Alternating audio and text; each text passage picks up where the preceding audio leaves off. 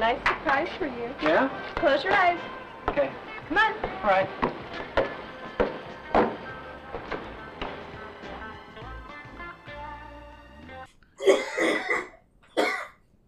Let's just do it. All right. Well, hello and welcome once again to the Raincoat Report. I'm Boss here with Jeremy, who may be dying. All right. I'm okay. Okay, that's great. I'm happy that he will be able to hopefully make it through this episode. I don't know. Well, there's a lot of reasons why that might not work out. So today we are going to talk about Carlos Tobalina's late film Pulsating Flesh, which I think when I looked on Wikipedia, it might have been like his last one. Yeah, I looked at his IMDb, and he definitely made some afterwards. Okay. This might have been... I think they had a selected filmography. Yeah, they had a selected filmography, but this might have been... Maybe it's more notable than the ones that followed it, which might say a lot about the ones that followed it. But, yeah, anyway. I can see how he ended up the way he ended up. Okay, well, we'll get to that. So, Pulsating Flesh is the film... believe it is 1985? Once again, I've got conflicting reports, I think. 1986, perhaps? This says 87. Okay. All right. We don't know. So in 1986, 87, this is one of Carlos Tobalina's last films, as we said before. Carlos Tobalina actually was one of the few people still shooting on film at this point because he had been so entrenched and made so many films already that he had his own lab set up where they were able to develop the film and stuff. So he was able to do that much cheaper than anybody else could at that point. So he was able to go on a little bit longer. He wasn't the last person shooting on film. Right. But he was one of the last people for sure. He was a holdout. He's a relic. We will get into that here in a moment. I want to remind everybody again that you can follow us on social media, Instagram at Raincoat Report, as well as Twitter at Raincoat Report. Send us emails, questions, comments, sponsorship opportunities to raincoatreport@gmail.com. Rate, review, and subscribe to us through your favorite podcasting platform.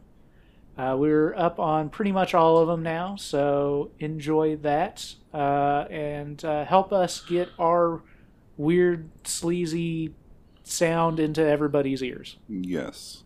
And don't forget to follow the teachings of the teacher from The Devil and Miss Jones. Yes. He is our Lord and Master. Yes, he is our Lord and Master, and we will continue to spread his word via social media, maybe, unless our social media team forgets about it by then. Yeah, well, we'll see. His teachings are immortal and forever. Yeah, I'm thinking of splitting off and starting my own chapter of the teachers. Oh, yeah? Yeah. That sounds like a good idea. I feel like it could be a fun job. I feel like we're reading them, but I feel like we're reading two different things. You're not getting it. So, I don't know. I'm upset that you feel that way. Well, I'm upset that you won't interpret the text of the teacher the same way that I do. Is there any particular passages that you're thinking of? Most of the ones in the back. Oh, okay. Yeah. Fair enough. Yeah. Go back and read them, you heathen. You got it. Thank you. All right. So, once again, we're going to talk today about Pulsating Flesh, which was directed by Carlos Tobalina. He was born in Peru and moved to Brazil before migrating to the USA, where he made a string of films. In fact, on IMDb, he is credited for having directed 49 films in his time. Some of them have to be good. Probably. Did you watch Jungle Blue? I have not watched Jungle Blue. I have seen probably 3 or 4 other Carlos Tobalina films. The only one I saw was that, and it's similar to this one. Just the locations are different, but Right. the pacing is the same. Fair enough. I would say that the other ones that I've seen probably are similar in that Okay. sense. That like they set up a story and they talk a little bit about it, and then like in the third act, it's just all gone basically. Yeah. And they kind of seem a little bit longer than they are.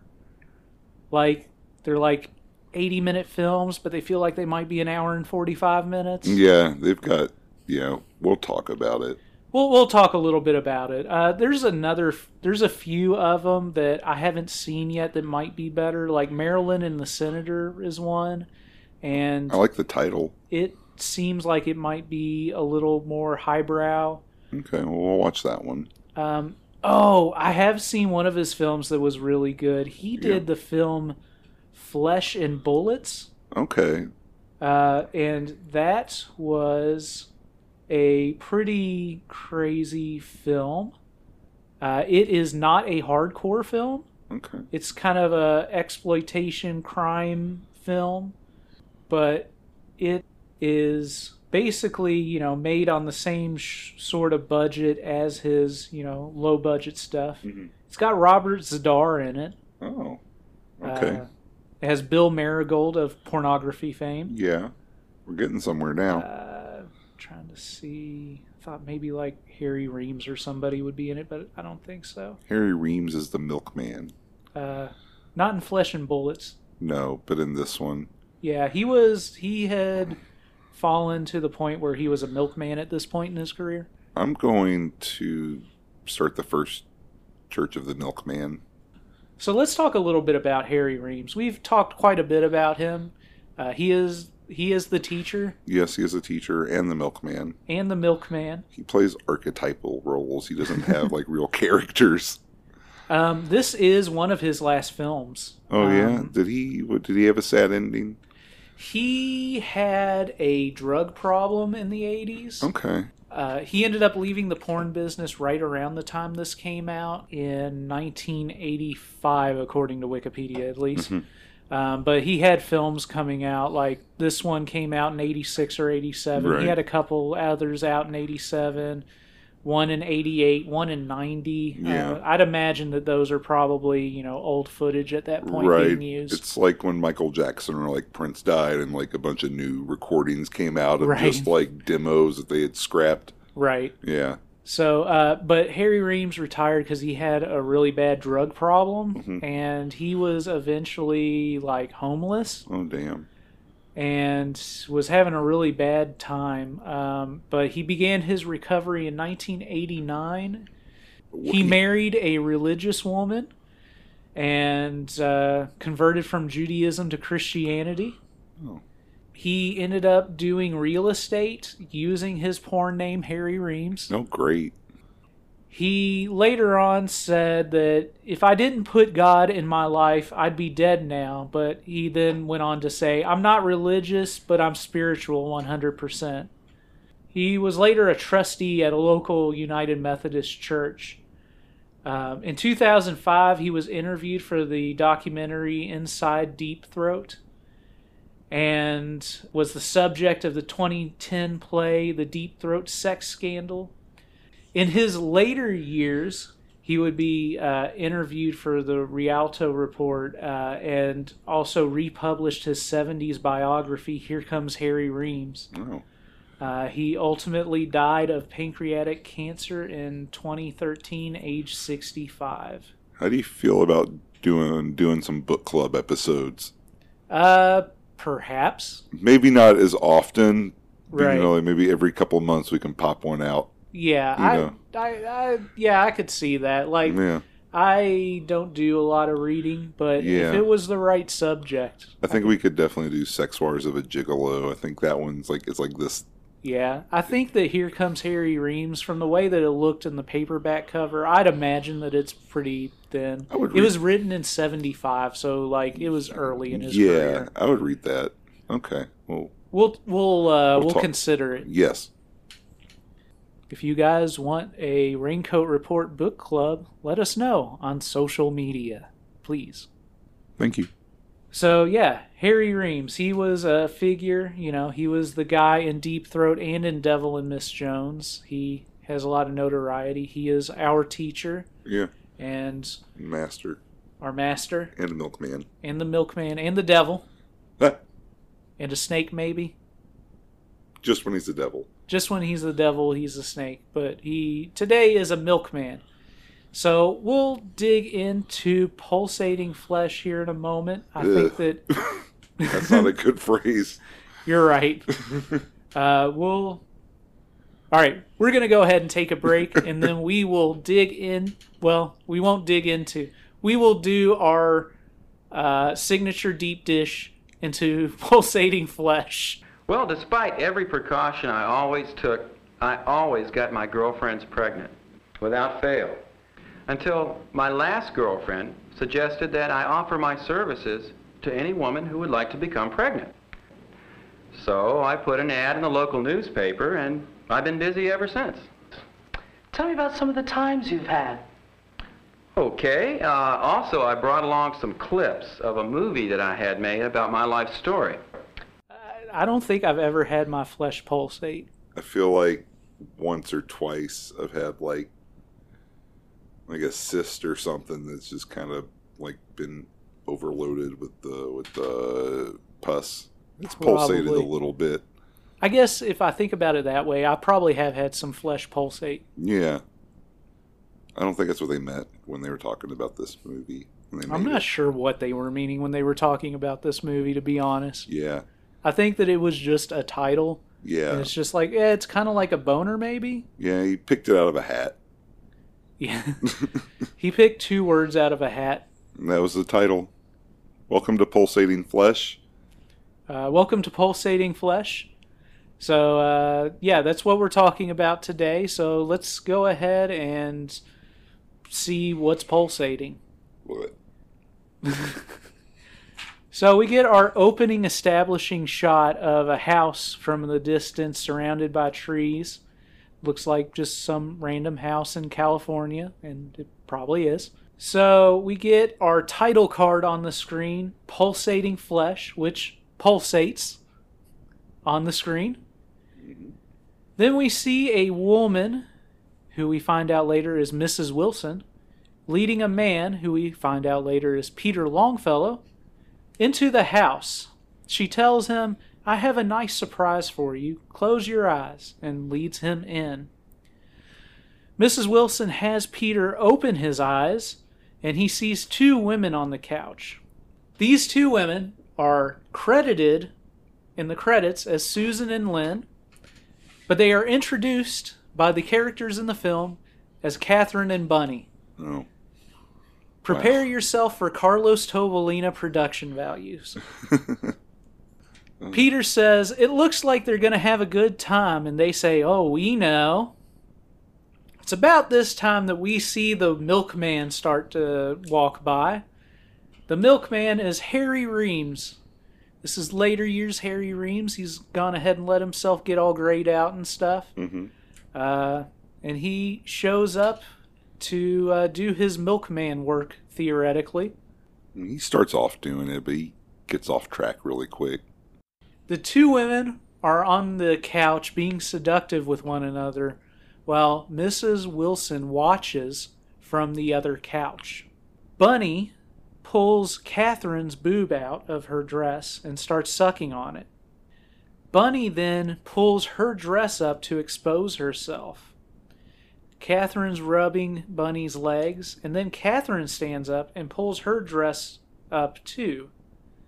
Mrs. Wilson is sitting on the other couch, or I think this might be a sectional. Is it 2 couches or a sectional? I think it's a couch and a love seat. You're right, it's a couch and a love seat, but I think that couch can be taken apart, and I'll get to that later. Okay. I hope so. So it's Mrs. Wilson on the love seat watching the 2 girls on the couch make out with each other, while Peter's also watching. Harry Reams is knocking on the door for Mrs. Wilson, and then he peeks in the window. Wow, look at those tits, he says. What a line. As Bunny and Catherine pull their dresses off completely now. Now Catherine starts licking Bunny's vagina. The two women are fondling each other while the milkman, Harry Reams, is rubbing his boner through his pants. Mrs. Wilson is watching still and masturbating.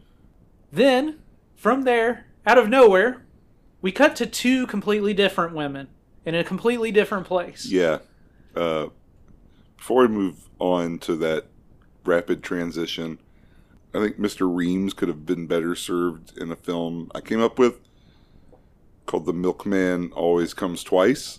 Ooh, I love it. Yeah, I think that would have been a better use for this character, and really just a better movie in general if it had focused on the adventures of Harry Reams as a horny milkman.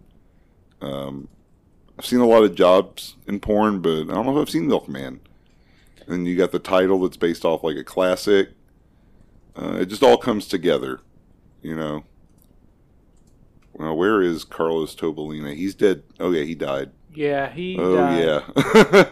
Oops. Oh, yeah, we didn't talk about that. Let's go ahead and get this out in the open since we completely skipped over that detail. Carlos Tobalina, our director here, you know, this was put out in 86, 87. He actually died in 1989. His wife, Maria, found him lying unresponsive, and he was discovered with a .38 caliber Smith & Wesson revolver in his right hand, declared dead from a gunshot wound to the head. He had written a suicide note which explained that he was suffering from terminal liver cancer, and he had ended it. So we're going to get him on the Ouija board. Yes, on that Ouija board episode that we were talking about. Yeah. We're going to get him and Mark Stevens and Gerard Damiano. And We're going to get the whole crew together because they're all dead at this point. yeah, we're going to get the whole Spirit crew up and running. It's on Patreon, $19.95 a month. Yes. That's our Patreon, $19.99 a month. We had cut to two other women. These women are Anne and Susan. They never speak their names. No. They are never named other than in the credits. And even then, it's kind of messed up because I think that they're misattributed. You were talking about that, how it's messed up in the movie and on IMDb, probably. Yeah, the IMDb matches the movie, and the movie's wrong. The movie's wrong. At least based on the headshot pictures that I had on the Internet Adult Film Database. Yes. They didn't list the roles that they were in, but they showed headshots of the actors and then had a list of the scenes and the actor's name who was in each scene. Weird that they didn't put the characters on when they... But okay. Whatever. Yeah, I don't know. That's what their thing is, I guess. Anyhow, Anne and Susan are hanging out on their waterbed, or Susan's waterbed, I believe. I believe it's Susan's house. We'll get to that when we get to that point. Yeah. Did you have a waterbed? I've never owned a waterbed. Have you owned a waterbed? Yeah, my parents, my first like non-crib bed was a waterbed. They're like, oh, yeah. You're 3 now. There's a waterbed.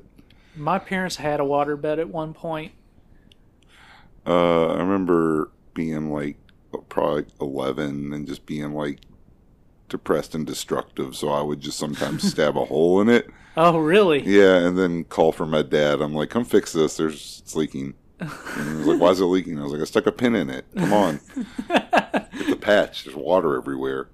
It smells bad. It smells terrible. Because, it's got like a frame that holds the whole thing in place, and then like stuff goes down in there, and then if it gets wet, it just stays. It was a bad scene. Yeah. You shouldn't give a child a waterbed. Yeah, that seems risky. My parents had a waterbed when I was growing up, and so, I mean, I've laid on one before, but I feel like I wouldn't get the support that I needed for my back. Yeah, that's fair. Sometimes I would turn the heat all the way up and then wake up and just be stuck to it. I feel like having sex on a waterbed, I would get seasick. I've never tried it. because the waterbed was gone. Because, like I said, I kept sticking holes in it. Right. By then, but I can't imagine placing my knees or just anything. Like, I would just flop over. It would be like having sex on a trampoline. Right. Did you have sex at home when you lived with your parents?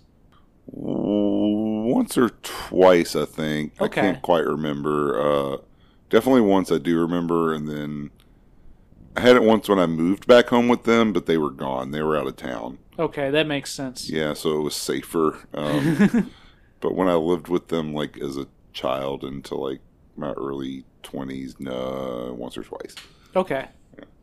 So Anne asks Susan, what time is the Joan Carson show on?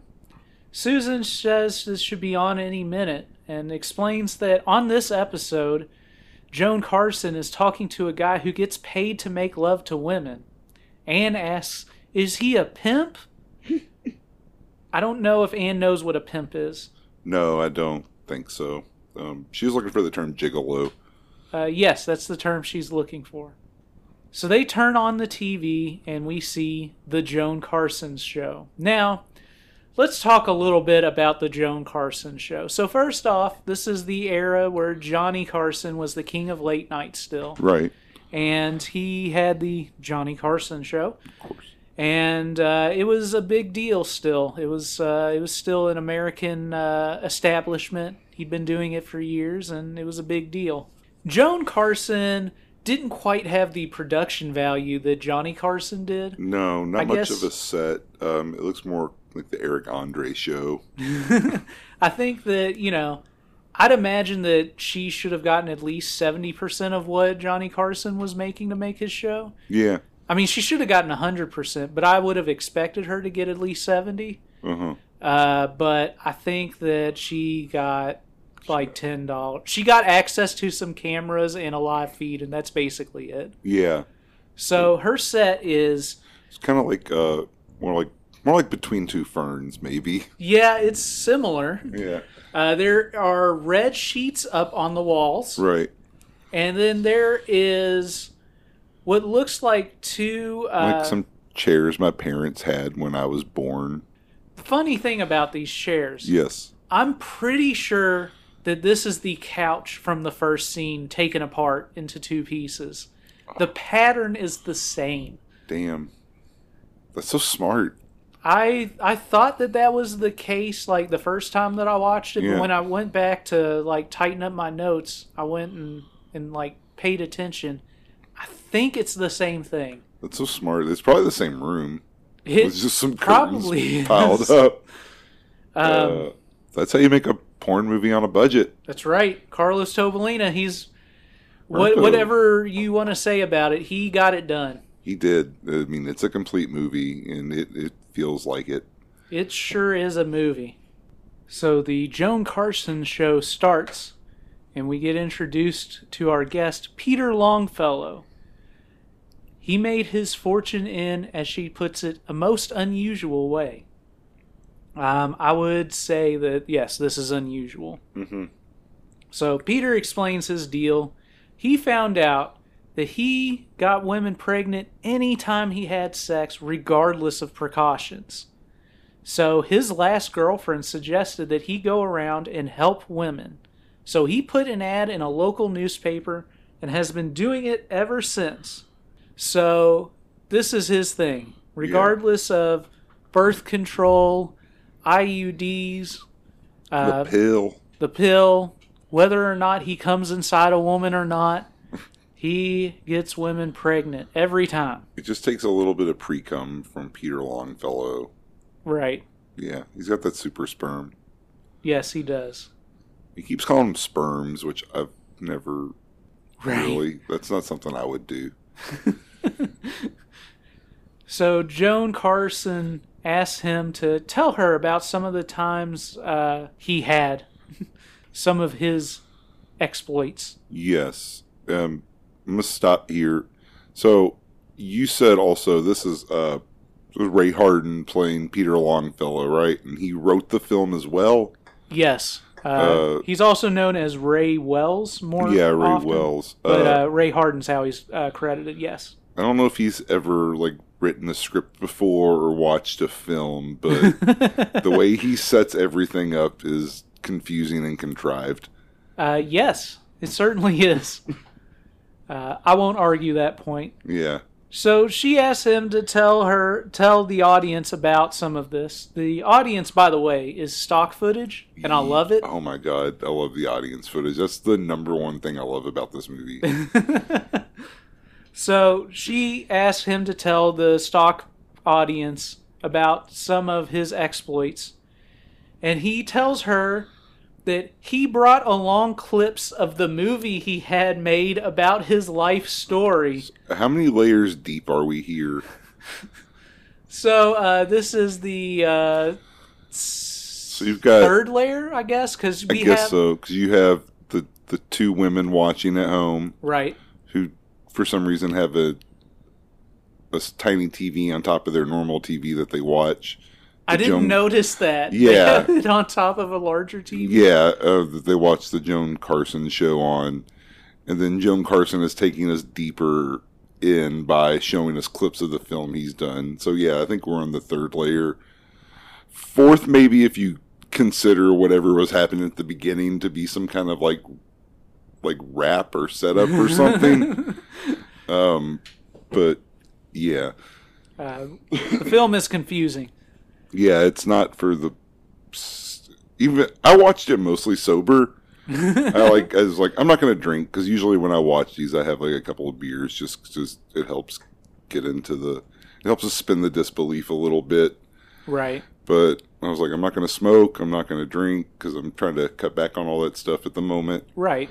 And I was like, this is confusing. What is going on? I can't imagine if I had been like where I'm at right now as we're talking about it. I feel like if you were at where you're at right now when you watched it, you probably would have enjoyed it more. Yeah, that's a good point. I would have been completely glued to wherever I was. I wouldn't be able to look away. So, wait, to take a step back, they had a small TV that was sitting on top of a big TV. Yeah. If I know anything about the time frame, I'm going to assume that the big TV was broken. Yes, and it just served as a perfect spot for a smaller one. There's no way Susan was going to be able to move the larger TV on her own because it weighed probably 3 of her. Yeah, those old TVs, like we grew up with like a 27-inch TV that was probably like at least 2 feet thick. Right. And I thought that was a big TV as a kid. Right. But now my TV is like probably like 55, 60 inches, and it's like, it's slender. I can stick it under my arm and go. Right. Makes it a lot easier for people to burgle you. Yes. Thankfully that hasn't happened yet. So yeah, Peter has brought along clips of this movie that was made about his life. In this movie that was made about his life, he is playing himself and having sex with people. And this is all being broadcast on television in the 1980s. Oh yeah, these are recreations of the original scenes too. That adds another layer. Because all of this did happen in the past, but these are recreations of that. So he starred in his own movie about his life.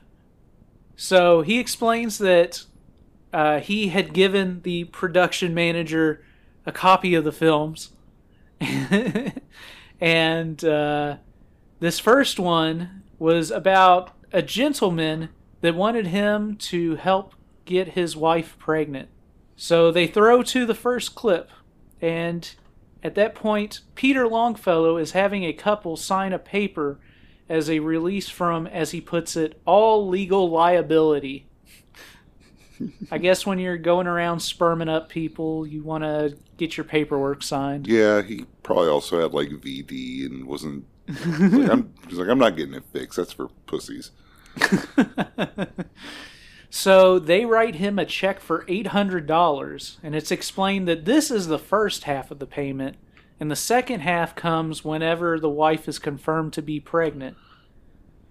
So even if he doesn't, like even if his thing's a scam, he just gets to fuck your wife for $800. I guess so. That's pretty good. But to be fair, I mean, per Peter, it's been 100% successful. Yeah, But, like you said, Joan Carson show doesn't quite have the probably the quality control and the production standards of Johnny Carson. Yeah, I guess that's true. It's totally possible this man's a fly-by-night con man. Well, and actually, if you look at the film that way, I think it still works because in the film, it's never revealed that anybody is actually pregnant. Yeah. Like, he says that he has this history and this stellar record, and it always worked. Where are the babies? But there are no babies. Well, I think that it's good that there are no babies in this film. Where did they put the babies? But I think that nobody coming to the realization that they were pregnant in this film, other than just by Peter Longfellow telling them things, kind of shows that you could read this film as him being a scam artist, and there's no way to prove that wrong. That adds a dimension to it. I like to think that that's the case. I'm going to go ahead and declare that he is a con artist, and I will view the rest of this film in that context from now on. That's a good idea. That adds a layer to it. I enjoy that. Yeah, we're like 50 layers deep now. God. So the wife then asks Peter if her husband can watch. Peter says that he has no objections, but he asks her why. She says, well, he's paying for it after all, and Peter says okay. So Peter tells the wife that his assistant will get her ready. So the wife walks to the side with the assistant, and the assistant starts undressing the wife because she needed somebody to undress her. Mm-hmm. So Peter and the husband are on the couch. And to be clear, these people are credited as husband and wife. They don't have names. No. So Peter's with the husband on the couch, and Peter comments that the husband may get turned on by this. And so the husband says, well, I might do more than watch. And Peter says he can feel free to join in, and the assistant will be glad to help him out. And they'll just add it to the bill. So, yes. So we cut back to the assistant and the wife, and the assistant is undressing the wife. This is all being broadcast on TV, by the way. So the 1980s apparently were a great time to be alive. The Joan Carson show is not afraid to stray away from reality. No. And I would watch. Did you ever watch a public access channel, like just on occasion? Not any significant amount of time. I feel like every time I skipped past it, something terrible and unwatchable was on. Mm-hmm. But I always hear about like there being interesting things. Like there was a lot of stuff that was just like unwatchable. I saw like this real like low budget horror movie called The Wood Chipper Massacre that was on there. Oh, that's one that I want to watch. Yeah, it was good. I remember it, like, obviously. And there was like this like black guy who always had like these like yellow disc gloves on and like big goggles, and he was like, I want to talk like this. I want to do this. I didn't really like him, but one time this guy was like doing like karaoke of songs and was just showing like just nude photos of his ex-girlfriend, and there'd be like messages scrolling about how she was a bitch. That's horrible, but hilarious at the same time. Yeah, it was bizarre. I was like, what is going on here? I was like, I didn't know you could show this. That's like, the fact that was on TV is hilarious. The Right. Moral implications are a little less funny, but Right. it's a crazy concept that like there was a channel that you could watch and see that on. Yeah, it was perfect. Public access TV rules. The assistant comments that the wife has beautiful skin and a nice body and explains that she's going to rub oil on her. The wife asks why, and the assistant explains that it's for lubrication. Because she needs to be lubricated head to toe, apparently. Yeah. Then the assistant rubs the wife's vagina with the oil and notes that she was already wet, and the wife says, yes, I'm ready. So the wife lays down on a red bed and rubs her vagina. This red bed sheet, perhaps it's the same bed sheet that's being used as a background on the Joan Carson show. There's a decent chance. The assistant tells Peter that the wife is ready, but Peter says that, well, I'm not. Prepare me.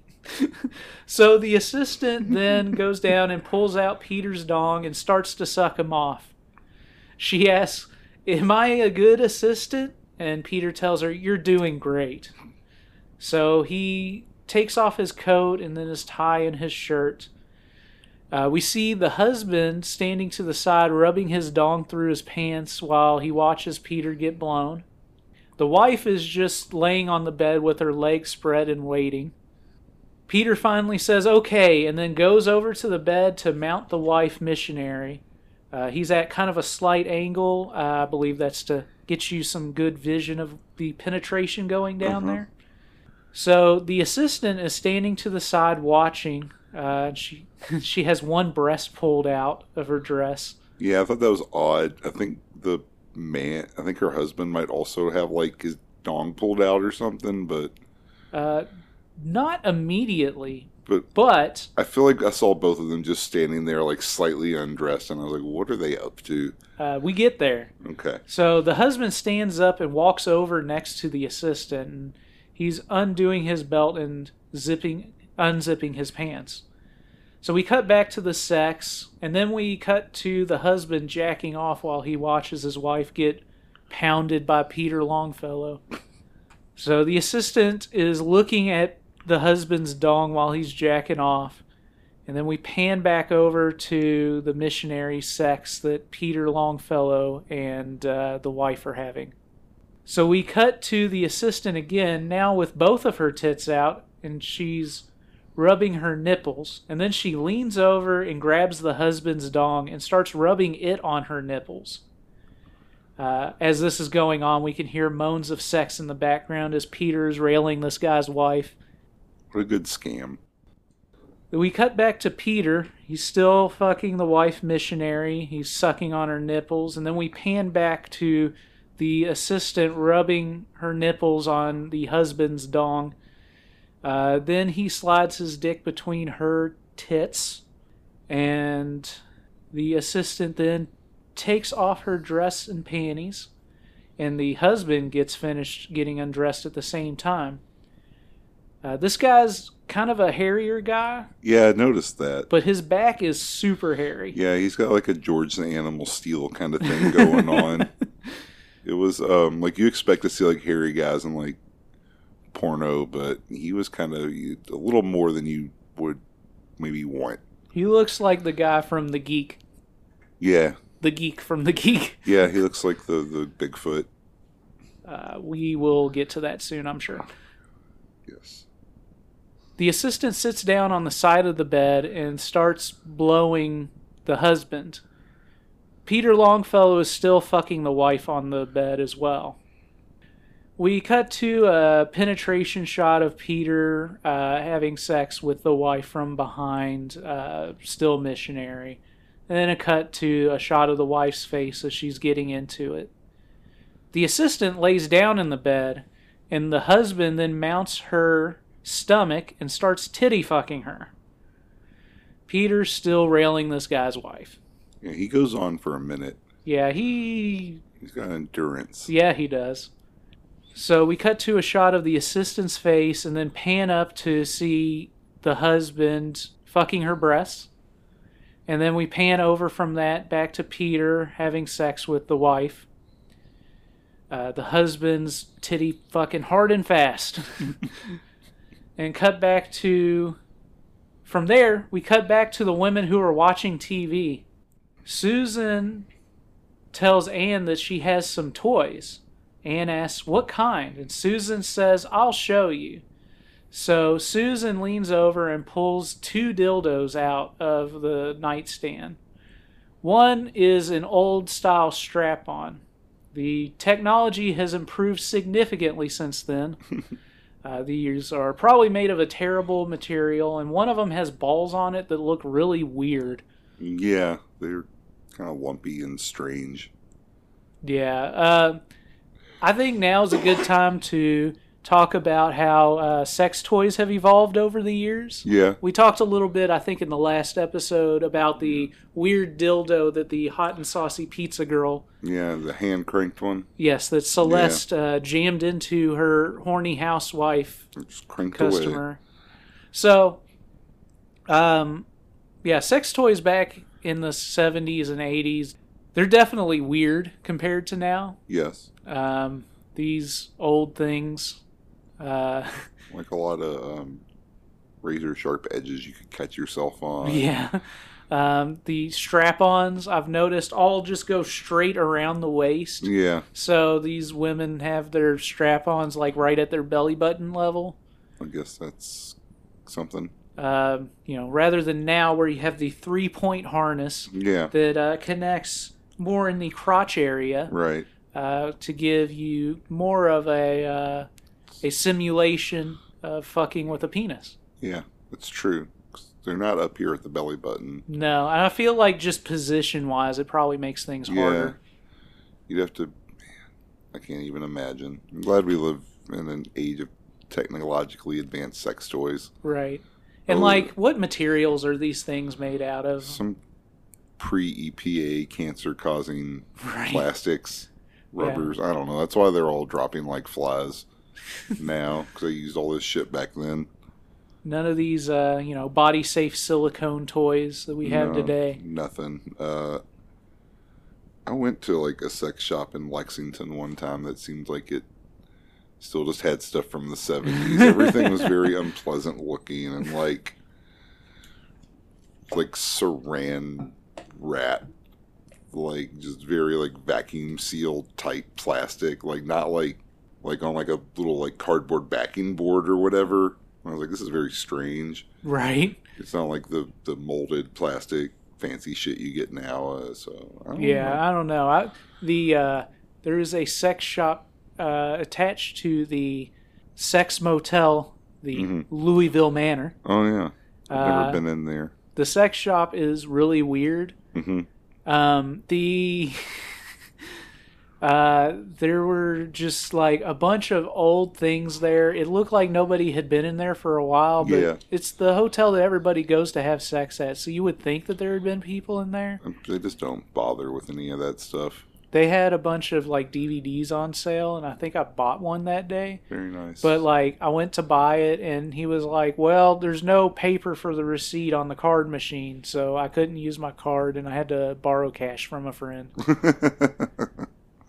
That was a weird experience at a sex shop. Good. Back to the earlier point, sex toys have evolved. Yes. This is just how Darwin predicted. It was. So the girls are rubbing each other, this being Susan and Anne, who had been watching TV. They start rubbing each other's arms and legs and shoulders. Anne pulls Susan's dress strap down to expose her breast. Anne's still holding a dildo as they make out. Susan pulls down the dress straps on Anne's dress, and Susan kisses Anne's chest and rubs the dildo on her. Anne is standing up to take off her dress when we cut back to Peter. So Peter's still fucking the wife. He has her legs pinned up as he's going to town. The husband also has the assistant's legs pinned up as he's going to town in the same position. The assistant is looking pretty sweaty, and when we pan up to see the husband, we see that he's very sweaty, so I think he's dripping his sweat onto her. Yeah, there's a lot of sweat. Yeah, he's very sweaty. You think that hair would collect it, but he doesn't. No, well, he doesn't have enough hair on his forehead. I think that's the problem. That's the problem. He needs a sweatband. Yeah, he does. It's the 80s, by God. Yeah, right? If any time, it would have been then. So they're railing away. We see some shots showing both couples at the same time and some with just one of them. They're all in missionary variations.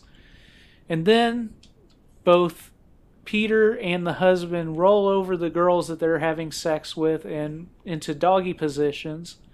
Both guys mount their respective sexual partners from behind. And they start having sex doggy style while the girls make out in the middle. They shift position a little bit over time. They were face to face directly at first, and then they're kind of facing back diagonally as they're going at it. Eventually, the husband pulls out and comes on the assistant's ass. He is so goddamn sweaty. He rubs the cum into her skin. Peter pulls out and shoots the load over the wife's back. He's got a pretty solid projectile. He gets far, and there's a lot of it. But at this point, I'm thinking to myself, this seems counterproductive. Yeah, I wondered that as well. One thing about this film is on all of the cum shots, there are bloopy sound effects in the background. Yeah, these weird synthesizer, woo, like woo, squawks, woo. like kind of like those, like one of those little toy laser guns you would have Right. got as a kid. Yeah. But the music itself it drove me to madness. It's just this like constant, like smooth jazz, like department store elevator music that Right. just won't stop. I felt incredibly neutral about the music. I don't feel like I noticed it, and I guess that's kind of... Maybe that's like the point of it, but to me it was just like these constant like piano sweeps and like someone just fucking going bing bing bing, fucking playing the Frasier theme on the bass. So yeah, he comes on the wife's back. We get to see it a second time from another angle. It's a lot. It's a big load. But each time he puts his cock back into the girl before he does it, so it almost looks like it's 2 cum shots. But on, I think, all of his cum shots in this film, we see 2. That makes sense. It's the same shot from 2 angles. Yeah, that's a popular technique. Run it back slow. The husband says, "Peter, you came all over my wife. How do you expect to get her pregnant that way?" He's still fucking the assistant. Again, I guess. Peter says, "You did say you wanted triplets. You'll get your money's worth. She'll get pregnant." Then we cut back to the talk show audience applauding in their stock footage. Yeah. Group of old people, mostly. Right? Yeah. Joan Carson said, "That was interesting and unusual footage." She asked if he got the woman pregnant, and he says he did. Of course. So, again, all of this is being broadcast on television. Yeah. None of it verified. Right. So, Joan asked Peter what the most exciting experience he had was, and he said that it dealt with a wealthy woman. She had asked what his favorite fantasy was, and he said 2 bisexual high school girls. What? He says that the older lady brought in the high school girls, and little did she know that he had enough for all 3 of them. So they go to throw the clip on, and this is the continuation of what we were seeing in the opening. I didn't realize it was statutory rape when I was watching it earlier. Right. It resumes, I think, from the exact shot that it was on before. I think it does. So these girls are definitely not in high school, and this older woman, as Peter referred to her, might be younger than the high school girls. Yeah, it's very mixed up. Those high school girls look like they're at least in their 30s. Right. I mean, they're attractive and all, but they don't look like they're going to high school. No, not in the least. But that's a good thing. We don't need high schoolers in this film. I suppose not. So Catherine is going down on Bunny while Mrs. Wilson is watching, and Peter is rubbing his dong through his pants. We see Catherine stand up, and she plants her leg on the couch while Bunny goes down on her from her knees. Peter awkwardly licks his lips while he's watching this. So we see the milkman, Harry Reams, watching from outside with his hands tinted over his eyes so he could block out the glare as he's watching through glass. Peter then pulls out his dick and starts stroking as he's watching these girls go down on each other. Bunny lays on the couch, and Catherine gets on top of her in the 69 position, and they start munching away on each other as Peter's jacking it. Is that lightning? Perhaps. We're going to die in a twister, boss. That would be unfortunate. Yeah, one of the girls, the blonder one, has like a real Hank Hill ass. Oh, yeah? It's really unfortunate. Yeah. Yeah, It's a bummer. It's just like it's like a bankle, which is like where your back just goes down to your ankles. Yeah. So Harry's having a good time watching from outside like a creep. Mrs. Wilson says, "Peter, you can join in, but save it for me." Peter says, "All right." So he starts undressing while the girls are stroking him and sucking on him. We cut to the milkman outside. He pulled out his penis and he's jacking it through his fly. We see Mrs. Wilson on the couch masturbating over her panties. The milkman watching outside goes, "Oh God," as he's standing in the doorway of a sliding door that's open for some reason. The girls are taking turns blowing Peter. The girls being Catherine and Bunny, but not Mrs. Wilson. Harry Reams, the milkman, has to use both of his hands to jack it because he's got a big old dong. Yeah. He's going to get fired if he keeps screwing around and not delivering the milk. Yeah. I feel like that's probably frowned upon by the milk people. By Big Milk. Yeah, Big Milk doesn't like that kind of thing. They only care about one kind of white, and it's not your seed, buddy. Susan and Catherine are still blowing Peter, but then Peter bends Catherine over doggy style on the couch. We then cut to a really out of focus shot of Peter fucking Catherine doggy style from behind.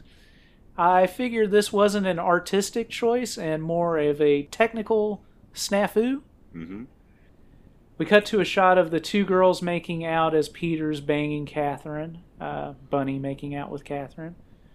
We cut to an in-focus shot from behind and then shots from the side.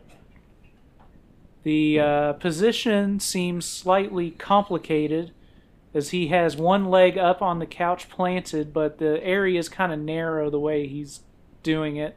The angles work out, but I feel like it's probably not comfy for very long. This is one of those positions only used so that you can see the old in and out. Yeah, it's true.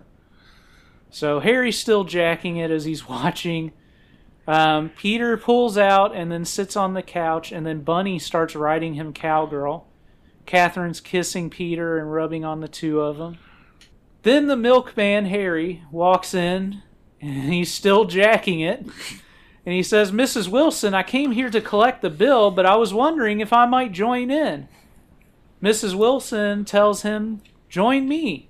She presents her vagina to him, and Harry walks over and starts to go down on her. We cut back to our TV watching women. Anne has a garter belt, thigh highs, and black panties on. Susan unhooks the garters from Anne's getup and slides down the panties, but she only unhooked one of the 4 connectors, so I'm not sure if this was an unnecessary step or there was something weird that went on when Anne was getting dressed and she had one of the garter straps above the panties and the rest below it. I don't know. It's very strange. Yeah, it's not clothing. Susan rubs Anne's breasts and brushes her hands through Anne's pubes. Anne lays down on the bed, and Susan rubs her and makes out with her from on top. Anne's rubbing a dildo on her labia lightly, and Susan's rubbing Anne's vagina as well. Susan stands up and drops her dress, sitting down to fully pull it off, and then standing back up to take off her panties. She then picks up the strap-on and starts to rub her vagina with it. Yeah, the strap-on never really gets used the way you think it would. No, not as intended. I guess it wasn't really very functional. It got so dark outside.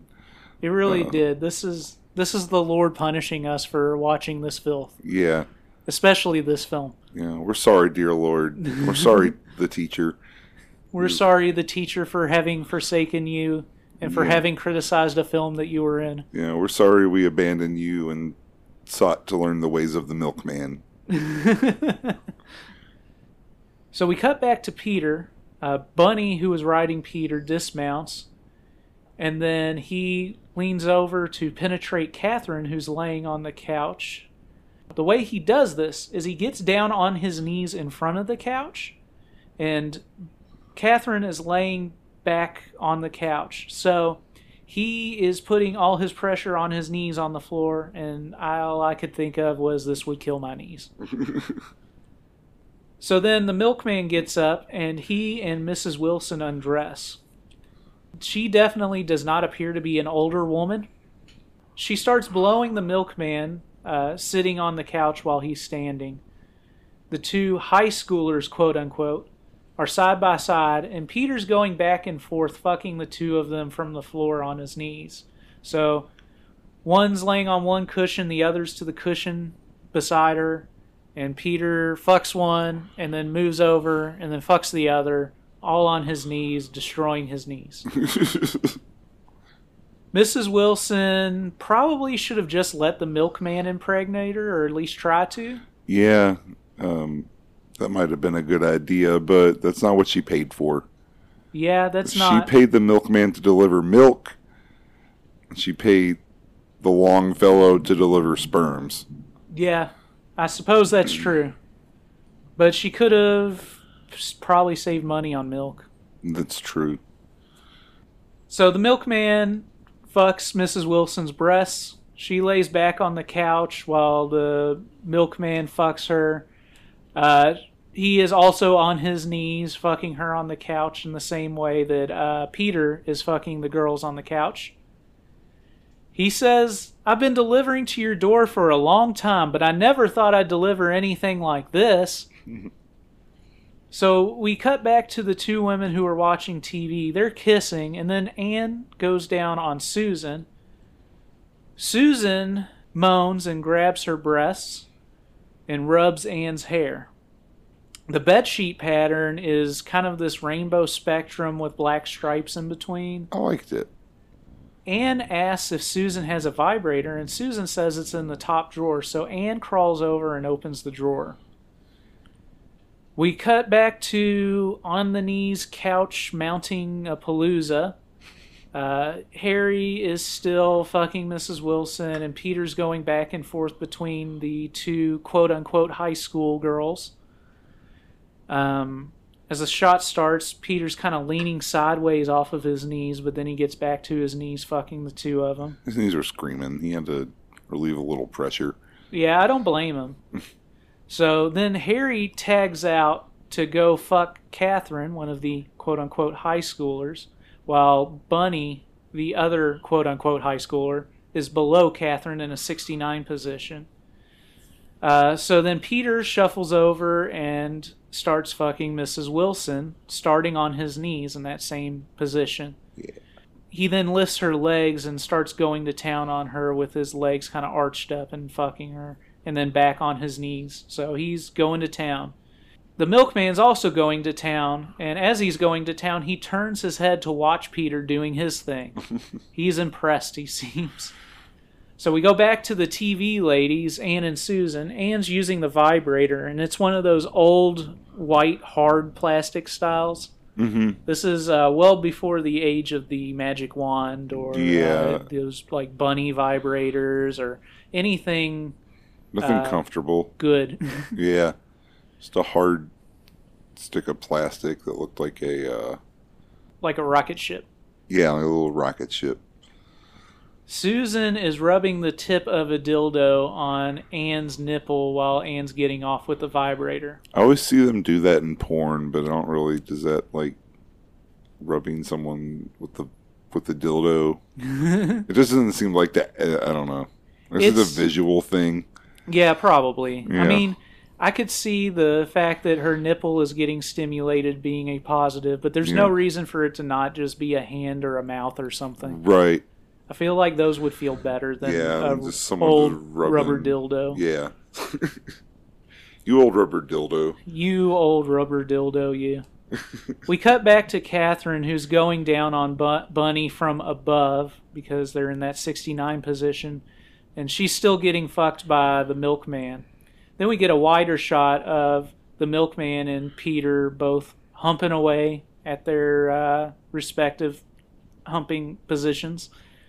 The milkman again turns around to watch Peter and seems impressed with his handiwork. Yeah, he's really admiring his Longfellowsmanship. So Harry pulls out and he comes on Bunny's face because she's below Catherine. We get the bloopy synth sound effects as that's going on. Oh yeah. Pew, pew, pew. And then also Bunny has cum in the corner of her eye, so she better not open it too much.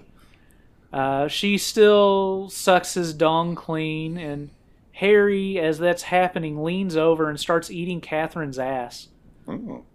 As this is going on, the camera's panning around, and I think that you see another camera kind of blurry in the foreground, out of focus as this is going on. I feel like you saw some shadows and stuff, like on those kind of wide shots of the room, like you saw like cast shadows and stuff move occasionally. Yeah. Okay. Yeah. All right. But yeah, Carlos Tobalina, again, the technical side of things, he's got some wherewithal, but it's a little bit of a mess. Yeah. Precision, having a tight production at the end of the day isn't necessarily, a given. Mm-hmm. So Peter's still fucking away. We get a close-up on his face as he gets close, and then he pulls out and comes all over Mrs. Wilson's belly and chest. Again, big load, good projectile, it goes far. She rubs it into her belly and her chest. So we didn't see that one twice, I guess. But, I guess not. But that's still not how you get someone pregnant.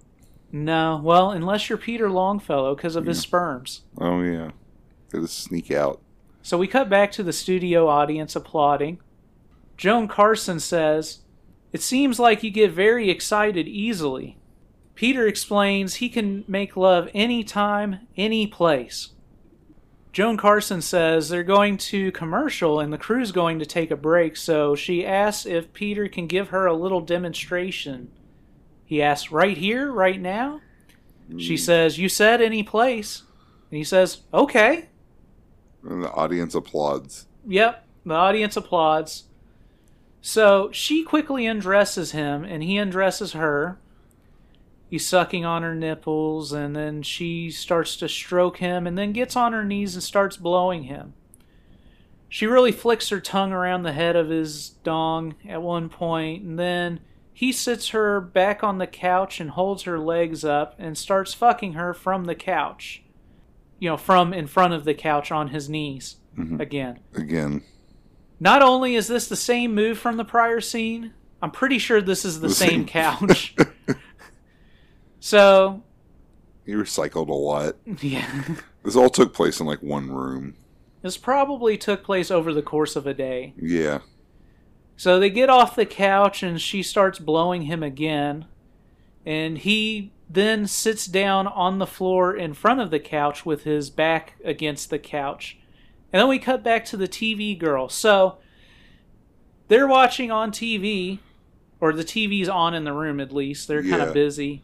But they're scissoring, rubbing each other's legs. The dildos are laying on the bed next to them, not really in use. But they said they were going to commercial and the crew was taking a break, but this is still happening on TV apparently. The crew took a break and just left the cameras rolling. Oh, okay. That makes sense. There's no commercials, though. No. No. No one. Who? Where? What commercials? Yeah, I mean, who's going to sponsor this show, probably? Who? No one. So they're in bed scissoring. We get some shots from the side at first, then some overhead, and we kind of get a real good look at the waterbed jiggling along the way. Yeah, it moves a lot. It's full of water. We then cut back to the studio with the fake audience applauding again. Peter is sitting on the couch, and she's standing on the couch, and he's going down on her in front of her. Then she slides down and starts riding his cock. She's still wearing her shoes, of course. She has a weird tattoo on her butt. It looks like a little scorpion on the left side. Yeah, I saw that. So she's riding away on Peter. We cut back to the girls watching TV, and they're 69ing. We cut back to the studio, and Peter has Joan Carson bent over the back of the couch, going to town on her from behind. She's wearing a waist chain of some sort. He puts his leg on the back of the couch for leverage and visibility. We cut again to the women watching TV and 69ing. They're now at the point where they stop and hold open each other's vaginas repeatedly and go back to work. You know, as happens. Yeah. It's a normal component of lesbian sex. We cut back to the studio, and they're now standing with her bent over with her arms on the back of the couch, and he's fucking her from behind. She lays back on the couch, and he's back in his knees. He's back on his knees, fucking her on the floor again, or fucking her from the floor with her laying on the couch on his knees. She's rubbing her clit as he keeps pounding away. We cut back to the TV girls, and they're just watching the TV show now. And again, this is still going. There were no commercials. Susan says she wants a man, and Anne asks, who should we call? Susan replies, why not Peter? So Susan decides she's going to call the station because she knows the number. So she picks up the phone and calls the station. Yeah.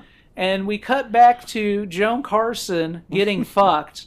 And she answers the phone that Susan called on. She puts Peter on the phone by Susan's request. And Peter and the host through all of this are still fucking. Peter says that he'll get their address and says that he'll be over after the taping. The stock footage audience is loving all of this. Peter puts it back in her for a minute, then pulls out and comes on Joan Carson's chest. The stock footage audience applauds, and then we see him put it back in her, and then he pulls out and comes on her again. So again, this is two angles of the same cum shot, both with bloopy, synthy sound effects. He still really coated her, even if it was just one cum shot versus two. So we cut back to the TV girls, and they're excited. And then we cut back to the studio, and they're coming back on air after the break. The producer who counts them in from the break is Carlos Tobalina, our director. So we have 3 weeks in a row where we had the director as an actor in the film. That's pretty cool. So yeah, that's pretty cool. It's pretty nifty. None of them seem... Well, no. They all played a... Well, he played a pretty small role. Yeah, he Bob played a Chin small role. played a pretty significant role running that whole pizza joint. Yeah, and while Damiano was only on the screen for a little bit of time in Devil and Miss Jones, he was an important role. Yeah, he was one of like 3 characters. Right. Joan asks Peter to tell her about a time that he's failed, and Peter says that he hasn't. His sperms are so strong that he's gotten women pregnant even when they were on the pill and had an IUD. At this point, Joan faints. She ends up coming to shortly after, but then we cut to an establishing shot of a house, and then straight to Peter fucking Anne. Yeah. So he's come over to the girl's house on their request. Susan is licking and sucking Anne's hand and fingers while Peter's fucking her. Okay.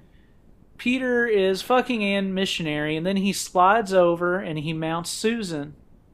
Anne is rubbing Susan's breasts while Peter is fucking Susan and fingering Anne.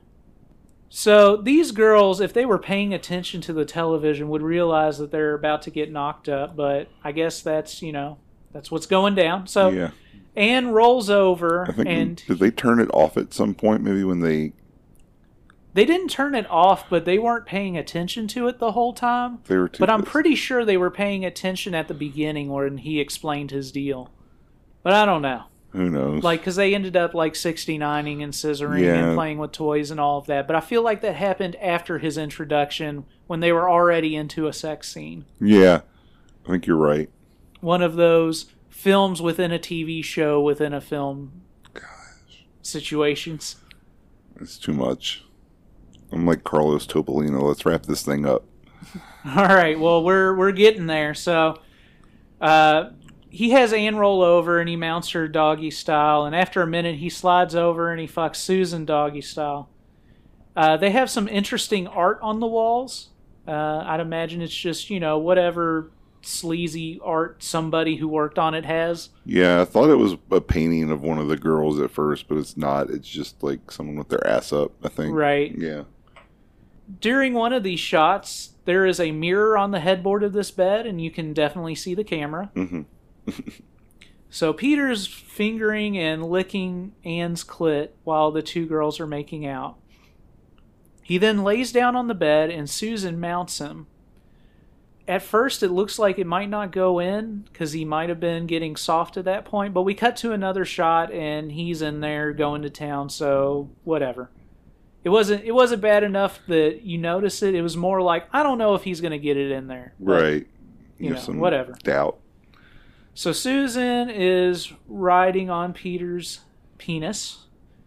Anne then mounts Peter's face and is receiving oral from Peter. So the two women are on top of Peter, one on his mouth, one on his penis. Peter then pulls out and comes, and then he immediately slides back into Susan, and we get the same little trick here where he pulls out and comes again from another angle, but it's the same cum shot. Then we get to them talking afterwards, Peter, Anne, and Susan. They note that they didn't watch the end of the show because they were busy fucking around. And Peter explains that Joan fainted, and they ask why, and he explains, well, she passed out when she realized she was going to get pregnant. And the girls laugh, and they're like, well, she should have realized she needed to be on the pill or had an IUD or something. Peter explains that his sperms are so potent that they will get through all of that. They're like, so what? We're going to get pregnant? He says, yes, that's what you wanted, right? And then they both pass out in shock, freeze frame, and credits. We have experienced pulsating flesh. Thank God.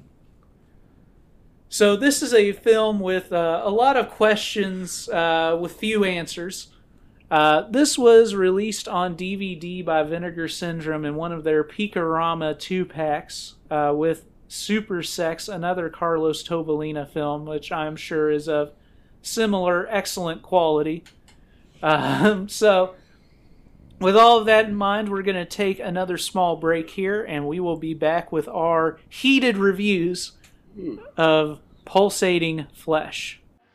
Mrs. Wilson, I came here to collect the bill, but I was wondering if I might join in, you good folk? Don't join them. Oh. Join me. God, I've been delivering to your door for a long time, but I never thought I'd deliver anything like this. I wrote a bunch of stuff that doesn't make sense. When the day has just begun and you're looking for some fun, call on your local pizza girls. When something is to eat and you're looking for a treat, call your friendly pizza girls. I've been looking all around for my pizza girl. She can't be found. When will she come around? My pizza girl. Like that. That's a chorus. All right, you ready? All right, so we are back here to talk. Oh, are we recording that? Yeah. We are back here to do our review segment on Pulsating Flesh. So I'm going to tag in Jeremy here for him to share his thoughts. First and foremost, this movie was a mess. From the needlessly complex structure of the film to the screwed up cast list that took a lot of research to sort out. Right. To the constant, incessant muzak that danced across my brain. I don't know. It's cheaply made, and it kind of shows, like we said, that they reuse the same furniture for everything. Right. They reuse the couch. They probably reuse that drape as the bedspread. Right. So I didn't really like that aspect of it. But what I think irritated me most was that how glacially paced it was. It just took forever to get anywhere, and when it got there, there was nothing. It was just like another setup for another sex scene. Right. There wasn't a night chicken or like a come to Jesus moment or a murder being undone. Right. It was just the tale of this possible con man and just fucking people's wives all around town. Right. They pretty much disregard the entire, I think, central idea of the film by him having super sperms by constantly just showing him blowing loads anywhere but inside of a person. Right. But, I guess that's a risk they weren't willing to take at the time. Overall, I didn't find myself real engaged with it. I hope some of his other films are better. I know he can be at least a little more creative from having watched Jungle Blue, which was kind of like an exotic sort of pornography. There is a part where someone does suck off a man dressed as a gorilla. Well, that's good. Yeah, so more stuff like that, and less of whatever this was, is what I want. Well, I think that it's important to note that this is at the end of the theatrical porn era, and this is when most stuff is starting to get shot on video. And like I said toward the beginning of the episode, Carlos Tobalina was one of the few people who was still shooting on film at this time, but part of that equation is that, like everybody else on these video productions, he's going to have been working with a tiny budget on this film. Right. And because of that, there's a lot less and less effort being put into it. And the same thing's happening with the video productions as well. There are some people who made that transition to video and still, there are definitely people who shot porn on video who went for an artistic approach, but looking at the market as a whole, regardless of what you were shooting on, budgets had just plummeted. It was all about getting things on VHS and how things sell on VHS. We're not playing stuff in theaters anymore for the most part. And people aren't clamoring to go to the theaters anymore because they can enjoy this in their own home. Yeah, they don't have to be surrounded by perverts like they would have at their local theaters once upon a time. Right. So there's that. But the other thing to keep in mind at this point is not only are the budgets plummeting because of the home video market in general, but one thing that people are finding out is that some people are just making their own basically homemade porn where any old jerk with a video camera is making porn. And some of those are selling better than the productions that have all the effort put into it.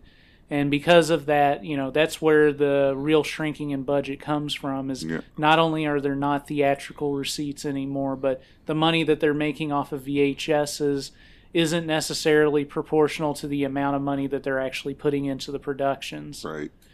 So it's a real mess. But, that doesn't excuse everything here. Right. There were definitely people making films at this time that were of higher quality than this. So, because really, like, Dixie Ray only came out about a year and a half earlier than this, and that one is like comparatively, because this was 87, 86, and that was 85, I believe. So this it's a sharp decline in a few short years. Well, Dixie Ray Hollywood Star was 1983. Oh, okay. Well, so it was a few years earlier, but well, I'm all mixed up. I don't know time. I would also assume that Anthony Spinelli, generally speaking, throughout his career was operating from a better budget than Carlos Tobalina ever was. But regardless, there are people who worked on small budgets that made films that were a little more coherent than this. I think it's fun to remember that the star of the film is the person who wrote the script. So this was his idea for his big starring role in a porn film. Yeah. He could have tried a little harder. He probably could have tried a little harder. It's kind of like a vanity project that didn't really... he wasn't vain enough to really take it to the limits. Right. Yeah, it's... This film is a mess in a lot of ways, but for me, I think that one of the things that just draws me to it is my love for B-movies in general and really cheesy situations, and there's a lot going on here, and if you try to mentally tie all of it together and make sense of it, you're going to do one of two things. Either you're going to drive yourself insane because you need to rationalize everything and nothing makes any sense, or like me, you take it as just part of the charm of the film, that everything's just weird and nonsense. Well spoken. I have seen multiple other Carlos Tobalina films, and of the ones that I've seen, this is definitely at the lower end of them. This might be my least favorite of them. I'm trying to think. Definitely mine. Yeah, obviously you didn't like it at all, basically. I would say that of the other films that I've seen, they've also had kind of the issue where like the plot just disappears towards the end, and for some reason there's just a bunch of people having sex, and that's kind of like what they were trying to get to. So I understand and appreciate that for what it is, but at the same time, when we're looking at an industry like this that has had so many artists running through it with a lot of talent and a lot of ambition, when you see a film like this, it's definitely understandable to not be impressed. Yes. I wouldn't say that I was particularly impressed with this film. I would agree that the pacing was bad, especially since the story just kind of disappears at a point. It's an hour and 20 minutes or so, and it feels like it's about an hour and 45 minutes. Yeah, it draws itself out. But at the same time, I didn't not enjoy watching it. I can't see myself watching it again. Like, I watched it twice this week because I had to polish up my notes and stuff and get some quotes pulled out and stuff, but I could see myself never watching this again. Yeah, this one's... Don't check it out. Yeah, so we've had a couple really strong weeks with The Devil and Miss Jones and Hot and Saucy Pizza Girls, but Pulsating Flesh is definitely not on their level. Yeah, we were bound to hit a rough one eventually. Yeah, well, I mean, I don't know that... Altar of Lust was kind of rough. Altar of Lust was kind of rough. I would say that there was, I don't know, the narrative was a little more consistent. Yeah. I would say that maybe Pulsating Flesh had more narrative toward the beginning of it once you got past that opening scene, but it kind of drops off at the end, and I think that hurts it at the end, the pacing of the film as a whole, because... Yeah. It loses all of that, whereas Altar of Lust was pretty consistent start to finish. It's true. If I was going to watch a movie again between the two of them, I don't know which one I would pick, to be honest. I'd watch Altar of Lust because it had the better soundtrack. That's fair. Yeah. I also think it's like 10 minutes shorter, and that helps. That's true as well.